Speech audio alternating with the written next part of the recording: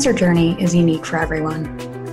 It is time to figure out our new normal, and there's no one-size-fits-all manual. Welcome to the Cancer Cliff Notes podcast with Jen Cochran, because surviving is just the beginning. Welcome to episode 22 of the Cancer Cliff Notes podcast. I'm Jen Cochran. My guest today is Tanja Thompson. She was born and raised in Fort Wayne, Indiana, a small town in the Midwest. Upon graduating from high school, she went to work at a nursing home, while her friends went to work at Dana and Harvester, the largest car manufacturing plants in the Midwest. This was not her path.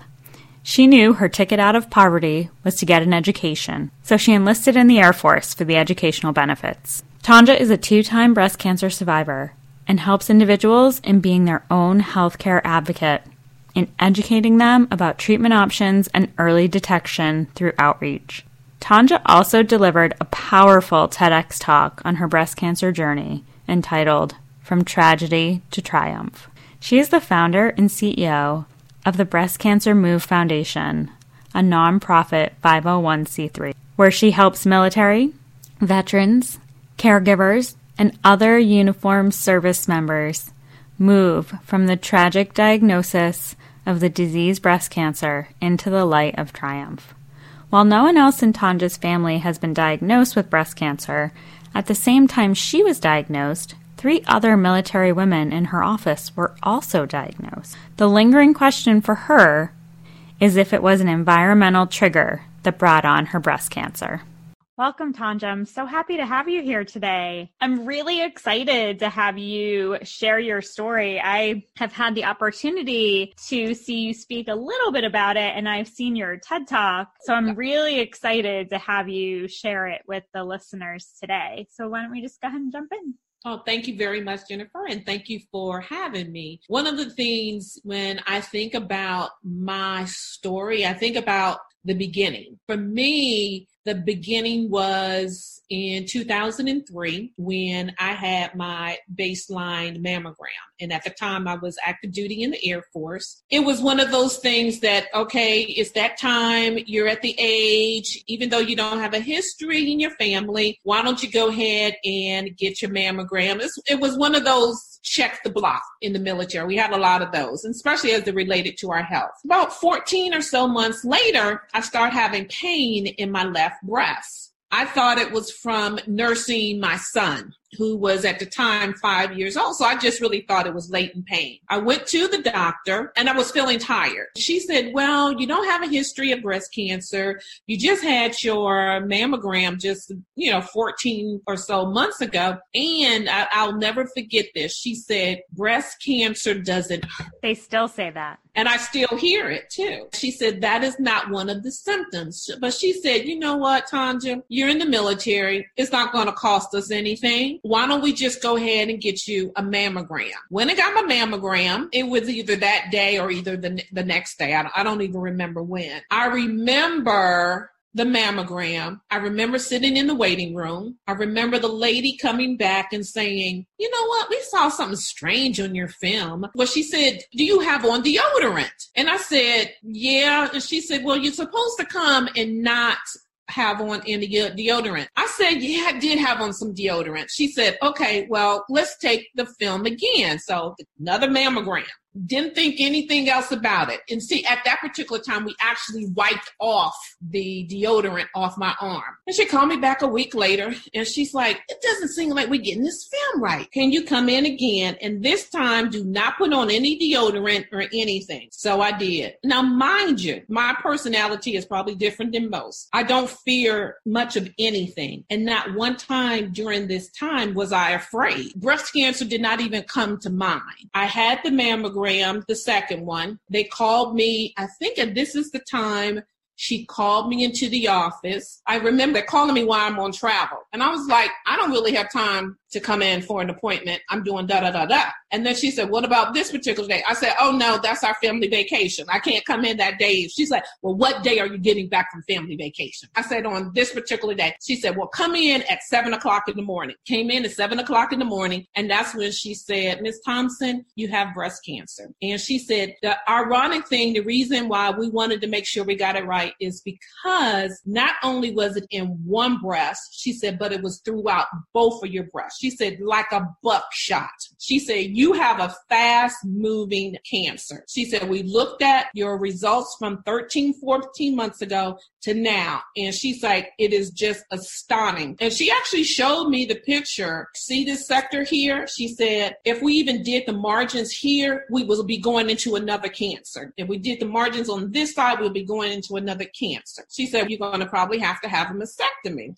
You know what? First thing I said, I probably put my hand on my forehead. I said, doctor, how you telling the 40-some-year-old woman who's still trying to get her groove on that you about to take her rack? She just started laughing. So we're going to have you taken care of. She said, but before we decide the next course, she said, I need for you to go and get a biopsy. She said, it looked like the right breast is contained. She said, no. It was the opposite. She said, look like the left breast, the cancer is contained, but the right breast, I think that's what it was. The right breast, we're going to get a biopsy on. And I was like, I didn't think anything else about it. Went to the radiologist, and the radiologist looked at the film on the left and he looked on the right. The technician said, well, doctor, it's only an order for the right breast. He said, I don't care if it's an order for the right breast, in between breasts. He's like, I'm looking at some film that could potentially say that she has cancer. And the technician said, well, you can't do that. He's like, oh, yes, I can. He put in the order to have both breasts done. So they biopsied the right breast and they biopsied the left breast. It came back that the left breast was worse than the right breast. So when I talk about people who are your lifesavers, he was my lifesaver, because if he had not intervened, it probably would have been a lot worse. Moving fast forward, end up having a bilateral mastectomy. They took the nipples, they took the sentinel nodes, they took all of the tissue except just enough to put the expanders under to do reconstruction. Reconstruction, that piece wasn't bad. I didn't have to do chemo. I didn't have to do radiation. And the theory was that since they had taken all of the tissue, they were pretty confident they had gotten all of the cancer. Well, 5 years later, bam, what happens? Feel a lump on my left breast. I go to the doctor, go to the breast clinic. I said, I feel something right here. She said, oh, that's probably nothing. That's probably just tissue. I said, now, mind you, I have silicone breasts. There shouldn't be anything there. She's like, oh, you're probably just being paranoid. It's probably nothing. And I was like, yeah, wait a minute. Now, mind you, I wasn't active duty, but I was still in the military care system. I immediately left out of that office and went to my plastic surgeon, my second lifesaver. Immediately the same day, he said, you know what, Tanja? He said, if I didn't know you, if I didn't know and didn't do your surgery, he said, I may have thought that's the same thing that she did. Well, come to find out, after a mammogram that showed nothing, after an ultrasound that didn't show anything, they were still not confident on one way or the other. And they said, basically, Tanja, what do you want to do? So the doctor said, let's do a needle biopsy.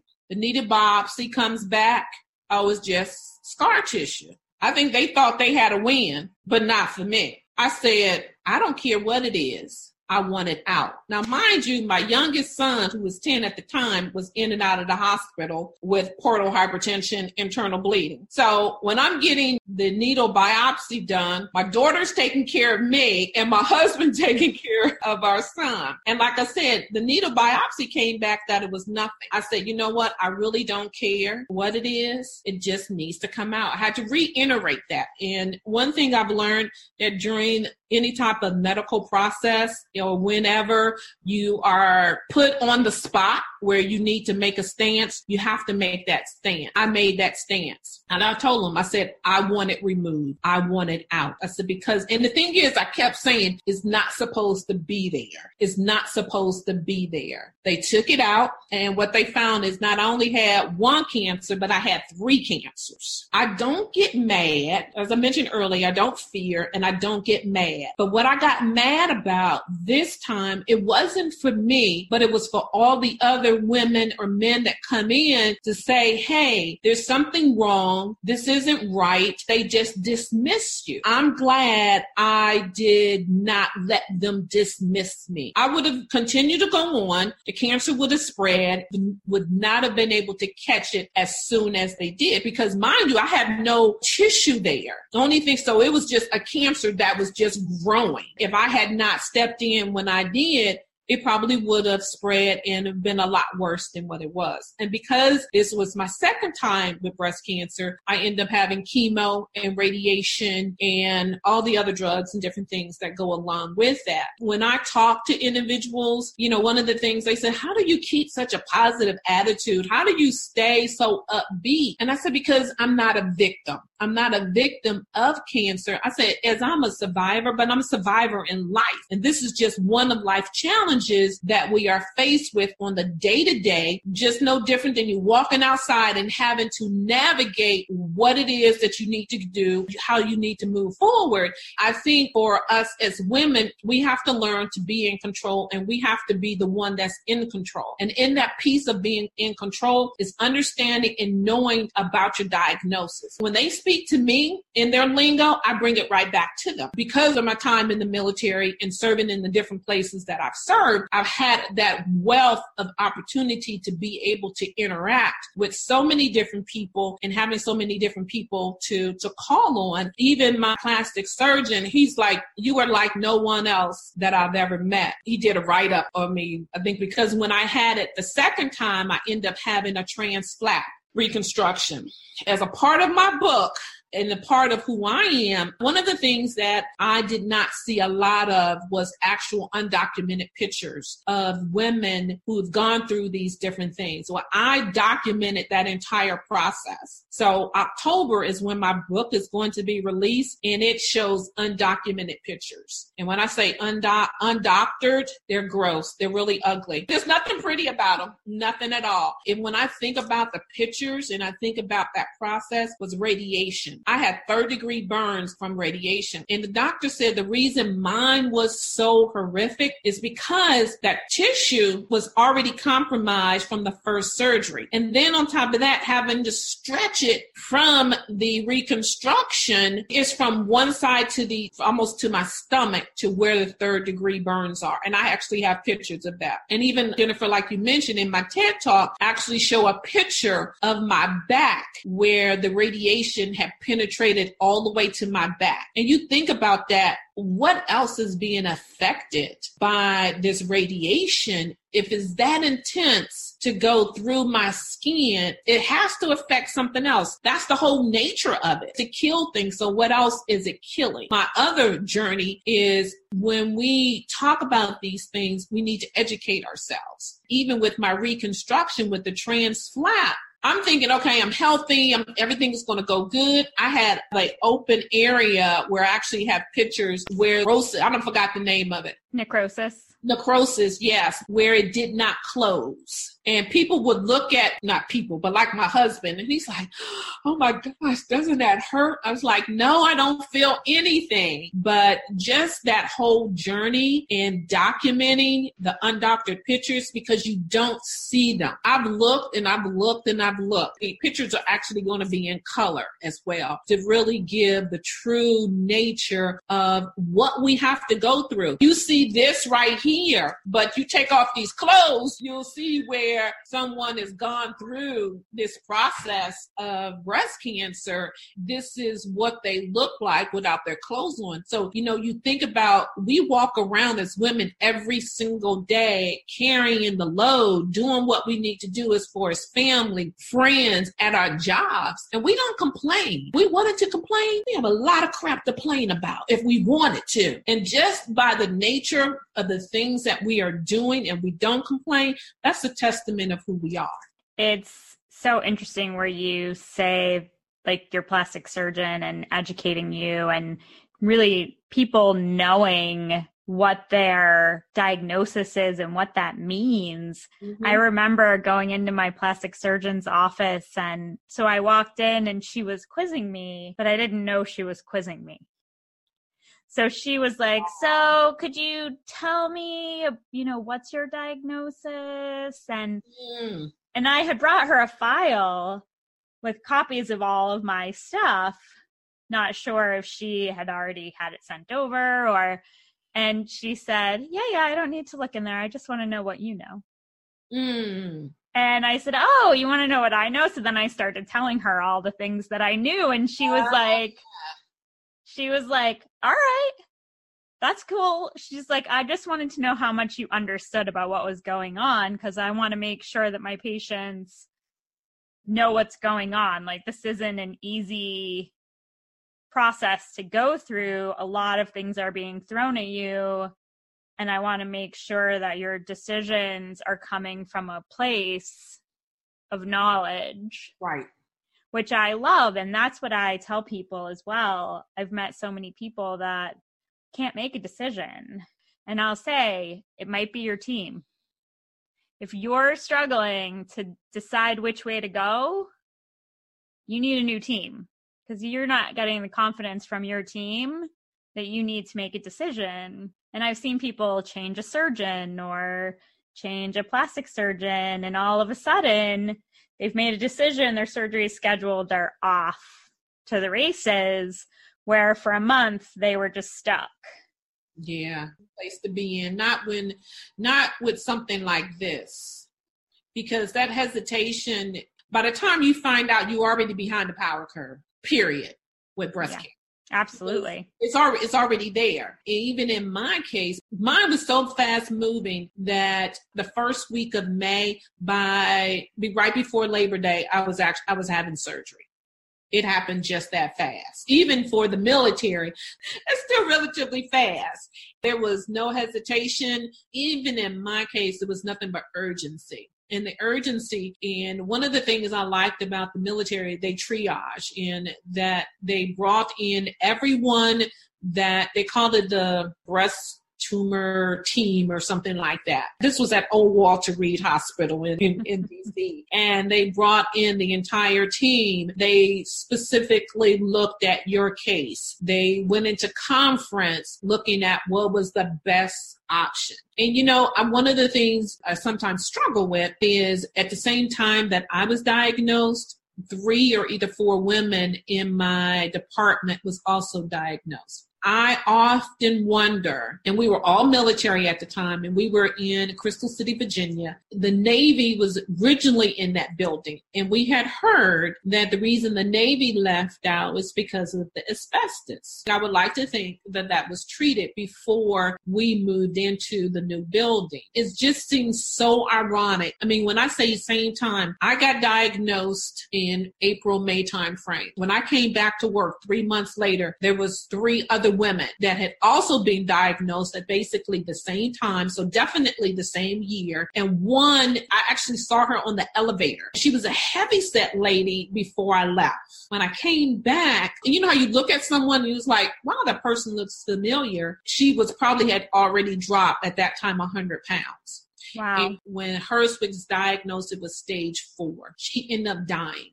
And that was really, really hurtful for me. And even being a survivor, you always wonder, especially if you know someone, it's like, why did I live and this person have to die?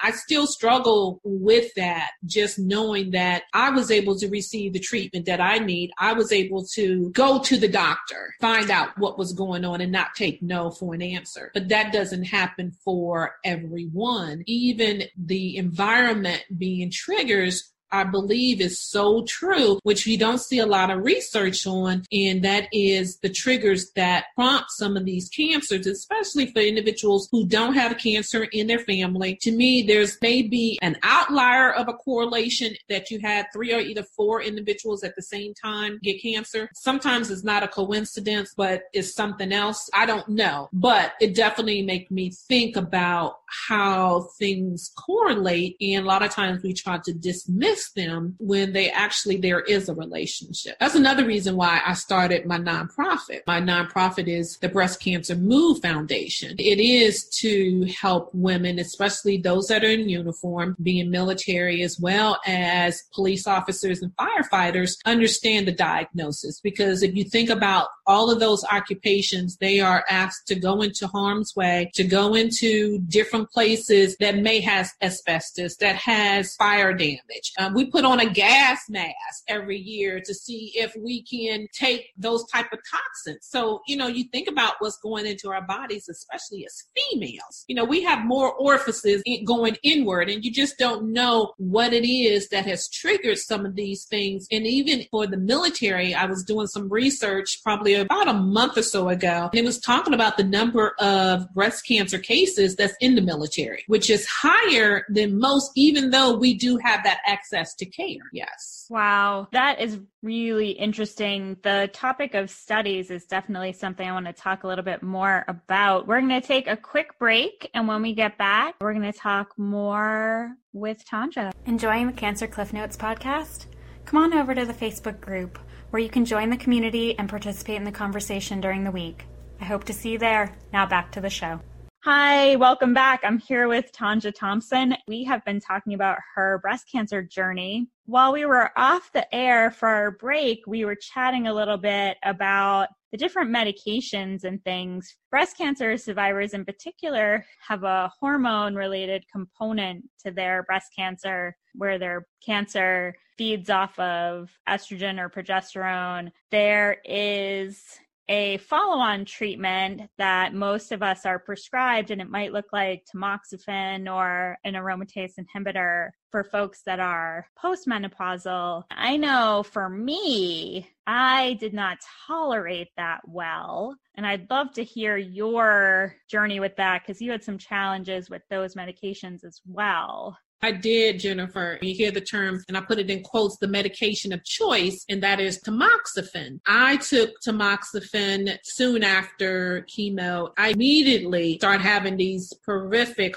horrible night sweats, day sweats, evening sweats, out having dinner sweats, at work sweats. I can remember giving a presentation where there was 50-some people in the room. I'm standing at the podium, and I can feel the heat bubbling up inside. And then all of a sudden, here it comes out on the outside. Mind you, I am under lights, but the lights are not that harsh. No different than the lights you have in your home. And I just immediately start sweating. I could see people looking around in the room. One lady actually got up, went to the bathroom, and brought me a bunch of towels to clean my face because I was sweating so. This went on for at least a year and a half. And I kept telling my doctor, this is horrible. I can't take it anymore. I can't sleep. My husband touches me and I immediately start on fire. So they start giving me this medication. And right now I don't know what the name of it. They just kept increasing the dosage. I tried things offline. Nothing worked. It got to the point, he's like, Tanja, I've given you the max that we can give you. Here, try this on top of it. I was like, no, I'm not doing it. He's like, well, you need to take this at least to wean yourself down. Now, mind you, I told you I spent 20-some years in the military, Air Force, Senior Master Sergeant. I said, I don't need this stinking wean nothing. So I just decided to do it cold turkey. That wasn't a good idea. I started having brain tremors. When I told my doctor, he's like, you're on a medication that once it gets into your system, you have to wean yourself off. You can't just stop cold turkey. That was a lesson learned. But that wasn't the only hormone therapy I was on. I was on 2 other ones. The next one was great, but I fell all the time. I would fall up the steps. I would fall down the steps. I would fall walking on grass. And that lasts for maybe like 6 months. And I went to the doctor and he's like, Tanja, I can't have you falling. You may break something, it may be worse. And then the next thing they put me on, I was constantly sick. So after probably about 4 years of going back and forth with these medications, I just decided to stop. I said, no more. I said, you know what? If it's going to come back, it's going to come back. But believe me, I am not going through these medications and taking these medications anymore because the side effects are worse to me, as worse as having the actual disease. I think that's where our power comes from, to be able to say no more. At some point in life, you have to make a decision that either you're going to stay in this place where you're not feeling good, where you feel that you are a victim and that this thing is overpowering you, versus you having the power to say, no, I'm not going to take it anymore. And I don't regret the decision that I made, not one bit. It's been, about 9 years since the second diagnosis, and I haven't had anything reoccurrence or anything. And actually I've started losing weight probably about 2 years ago. I know, right? And you know what, Jennifer? I think that's another thing. We do not give these drugs, chemotherapy, radiation, they're just due. I stopped chemo the latter part of 2010. It's taken me almost 7 years to finally get into clothes that I can fit. Years. I totally can relate. When I had some issues with tamoxifen early on, and I was still getting Herceptin every 3 weeks. Yeah. And I had some swelling in my hands. And so my doc said, well, how about we do Lupron with an AI? I had muscle and joint pain. I had the swelling. I had 5 different things. And I said, I'll go back to the tamoxifen. This is insane. This is not. This is worse. Mm-hmm. I hadn't had the night sweats on tamoxifen, but then with the Lupron, they totally wipe out all your hormones. So then I was like, I'm not sleeping. This is untenable. I can't do this. And I went back to the tamoxifen and I was running quite a lot. I was training for a huge endurance race. And because I was doing that, I was pushing it through my system pretty quickly. And then I ran that race in January. So I had made it through like 6 months, 7 months. I got a bad cold while I was traveling because my immune system was still totally shot. Yeah. So then I wasn't running. And then all of a sudden I started swelling with fluid in my hands and my lymphedema got worse and I had pitting edema in my legs. Like it was nuts. And my weight started that free climb. I just knew that it was this medication, but I started asking everyone, every doctor I had. I was like, my general practitioner was like, this edema in your legs is not okay. This isn't normal. This isn't okay. But no one was trying to get to the bottom of it. People were sort of like, but you got to take that thing. They give you a paper with the tamoxifen. And when I read the statistics, I was like, whoa, wait a minute. They've been telling me this is 43% effective to reduce my risk. But only 1.35% of the people had a recurrence. The research was on 2,000 people. Half got the drug, half got the placebo. Of the people that got the drug, 10 had a recurrence out of 1,000. 17 that got the placebo had a recurrence. So it was like 0.7% of all the people had a recurrence on the placebo. I finally said to the doctor's office, is this the research? Are these the numbers? Are you telling me this is reducing my risk by 1%? And they were like, well, we don't want you to be the 1.35%. I was like, maybe that should be my choice. I was like, this is not 43%. This is 1%. Isn't it funny how they skew numbers? I was like, this is lying with statistics. And this is a fact that you should have told me.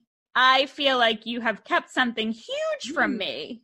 I had been feeling which I have had people say to me. I had someone just like a month ago at an event say, but I mean, 1%, you do everything that you can. I mean, if it reduces by 1%, I was like, well, how about you take it and you get back to me about how you feel? Then we'll have a conversation. No, my quality of life was worth way more. I know people who have taken the medication and had a recurrence. I know people that have not taken the medication and never had a recurrence. Mm-hmm. At 1%, that's a window. I could throw some spaghetti at the wall and some of it's going to stick. Right. Some of it's like not. Juggling balls in the air. Right? You're going to catch some and you're not going to catch the others. I'm so glad that you did that advocacy for yourself. I think it's so important. Sometimes people look at us funny when we say that we've done that. Why? I didn't think about it until you just said it. People looked at me like I was crazy. Like, you did what? You went against the doctor's advice? Well, what did your doctor say? What did your husband say? He's not taking this medicine. I am. My mom took it for a month because they gave her the choice of 16 rounds of radiation or 5 years of tamoxifen for a DCIS that they said wasn't going to affect her longevity, and they had gotten it all. She took it for a month, and she was standing on the steps at church in a tank top with her shoes off in 35-degree weather, melting, right, green, I know. Because she was so nauseous. When she got things back together and went back in, my dad was like, you're done. You tried it. It's over. You don't have to take that anymore. And we talked about this a little bit off air as well. I think she had the same initial apprehension that I had. I was very confident through all of my treatment, all my choices. I was very clear on the choices.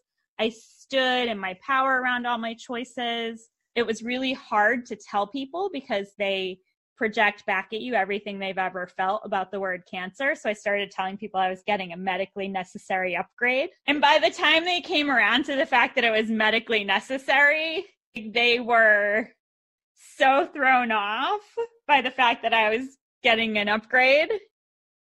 When they came back around to, that's what it, yeah. When I changed the way that I communicated it, yeah. I didn't get the fear or the sadness. I got their chuckle that I was getting an upgrade. Mm-hmm. And then I got their concern. But it wasn't fear and it wasn't sadness. It was concern, like, are you okay? What do you need? Right. I disarmed them. Mm-hmm. Said about words and play on words. It's so powerful. It's very, very powerful. Like you said, you can disarm individuals with the way that you say things, the tone that you say them in the configuration on how you say it as well. Absolutely.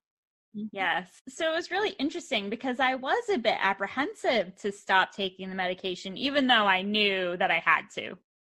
And as it turned out, I was allergic, and the very first thing on the bottle says, don't take this if you're allergic. So then I could kind of be like, well, I'm allergic, so I can't take it. Mm-hmm. And then I didn't have to be as attached. And I tell people when they ask that question about doctors, I say, our doctors are only as good as their experience. Mm-hmm. They're not all-knowing beings. Their office is called a practice for a reason. They're practicing medicine. Even when you say it like that, it's like, oh my gosh, I'm being practiced on. We putting our trust in. Everyone that comes into their office, they try to treat them with the same peanut butter spread, but we are all individuals and we do not react the same. And I think for them, that's the piece that they have to learn.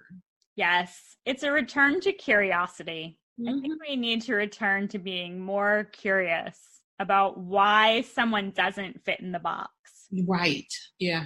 As opposed to saying, well, that's not normal. That doesn't normally happen. Because I had that a lot. To which I finally said, I don't care. it does not matter to me if this is normal. I need you to fix it. Yeah. That's all. Yeah. Thank you. And that's the piece that they're not used to, especially the older ones that's been around for a while. They're not used to that dialogue between patient and practitioner, doctor, whatever code they want to use for themselves. They want you to feel that they're the know-it-all. You're the patient and you're supposed to listen to what they have to say. But you know what? I've learned through my challenging, and as we talked about earlier, is how you, it's not necessarily what you say, but it's how you say it. I have doctors now that so respect me because of what I do and how I say it and the way that I deal with things. I go and speak at Bethesda Naval and speak to the new doctors. Also, I've had an opportunity to go on their rounds, and having that dialogue in how you should address patients is so foreign, so foreign. When they start seeing it, they're like, oh, okay, so you were able to get this out of the patient because you act like a human. It's like teachers aren't taught how to manage a classroom. That's true. Right. Absolutely. You know, they're not taught how to manage a classroom. Doctors aren't necessarily taught bedside manner.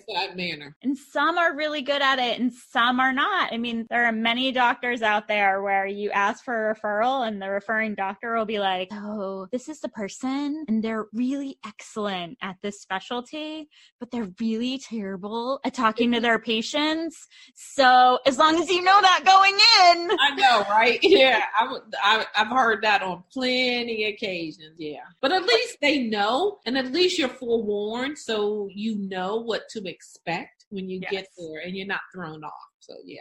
Yes, it's so true. That's a great segue into your nonprofit as well, because you really have a focus on helping people get educated and really understand their diagnosis and be able to stand in their power. I think that is the most important thing. I see people so often in my journey. I saw people that had made quick surgical decisions to do what seemed like the lesser surgery without fully understanding, well, if I do a lumpectomy, I have to do radiation, or what the emotional components to that could be as well. So I really feel like people being educated and having that info up front is so powerful in making good decisions that you never have to think about again. And you know what I think, Jennifer, that's probably one of the hardest things for us to do, is to be able to be okay with whatever decision that we make. I tell people I make decisions based on the information that I have at the time. Yes. That's all I have. And I don't have anything else. I'll try to do as much research as I can on whatever subject it is. Simple as buying a car. You spend more time, a lot of times, doing more research on buying a car than you do on your diagnosis and what the side effects are. That's one of the things I'm so giddy about my nonprofit, is to provide that education element to women who are struggling with a diagnosis. But also, when I was going through my chemo, I would see women there and they would be by themselves. I want to be like that welcome wagon that has the tutu, has on these nice, beautiful colors, and bring you something while you're there. And if it's no more to lift your spirits, if it's no more than have that conversation about what to expect, these are some of the resources that are out there. That's what I want to do. And I see it more where we need the education in our younger women, because more and more younger women are getting diagnosed. Why? And that's the piece that's just so in my frontal lobe, is that we're not getting answers to some of these very prolific questions. And one is, why is more military and those in uniform getting cancer above anyone else? Why are women at 30-some years old getting diagnosed with cancer? Is it because of the birth control pills? Is it because of the antiperspirant? Is it because of our environment? Those are the things that I plan on doing more research on, so that when I go speak, that I speak from a point having somewhat intelligence, but also have done some research to see what the statistics are and what's actually treatments that are out there to ensure that you are getting the right, because you don't know. You hear breast cancer and the first thing you think about is the death sentence. And that's another thing, is educating us that is not a death sentence. If we know that it's not a death sentence, we can also help our family members and our friends to support us versus feeling sorry for us. That's the piece that I can't deal with. Is don't treat me like a victim. Treat me as the person that you've always treated me as. I'm going to live through this. Now I need to be concerned if you're going to live through it. I was more concerned about my family. I had to educate them. That's a piece of it too. We have to be very confident in our education so that we can educate other individuals. You know, when you hear, even for me, I don't have anyone else in my family that's had it. I've had it, and I've had it twice. How do I educate myself so that I can educate my family so they're not worried about me and I'm worried about them? That goes back to us taking our power and us being powerful in our diagnosis so that we are the individuals that help others move through this tragedy and then into our triumph and light. Absolutely. It's so interesting because there were very few times that I sort of lost it during my process, and because that's just not where I was like, oh, I got a thing, I got to do the thing, and these are the steps to do the thing. Probably 5 or 6 days after my bilateral, my husband was taking down all my dishes every day before he went to work. He would pull them all out of the cabinet, and I'd have a little stack of dishes, and he'd have my coffee ready to be made because he doesn't drink coffee, so he'd have everything down so I didn't have to reach into the cupboard.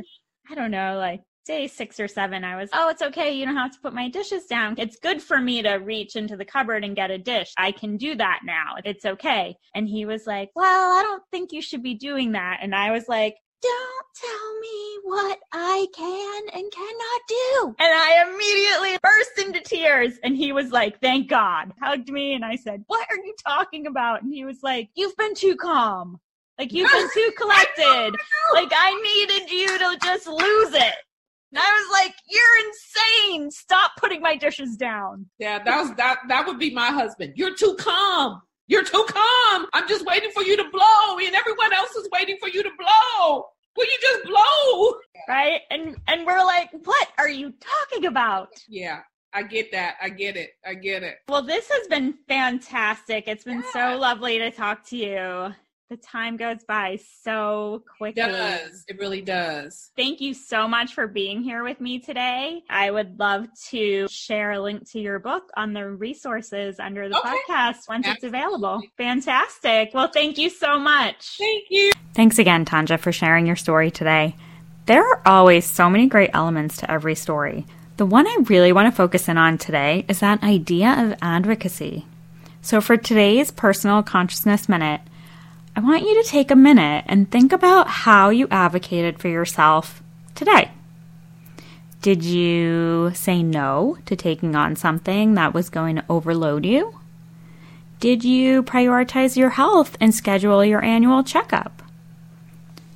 By the way, if you're overdue, go ahead and hit pause and go make that call. I'll wait. Great. Doesn't it feel great to have that off your to-do list?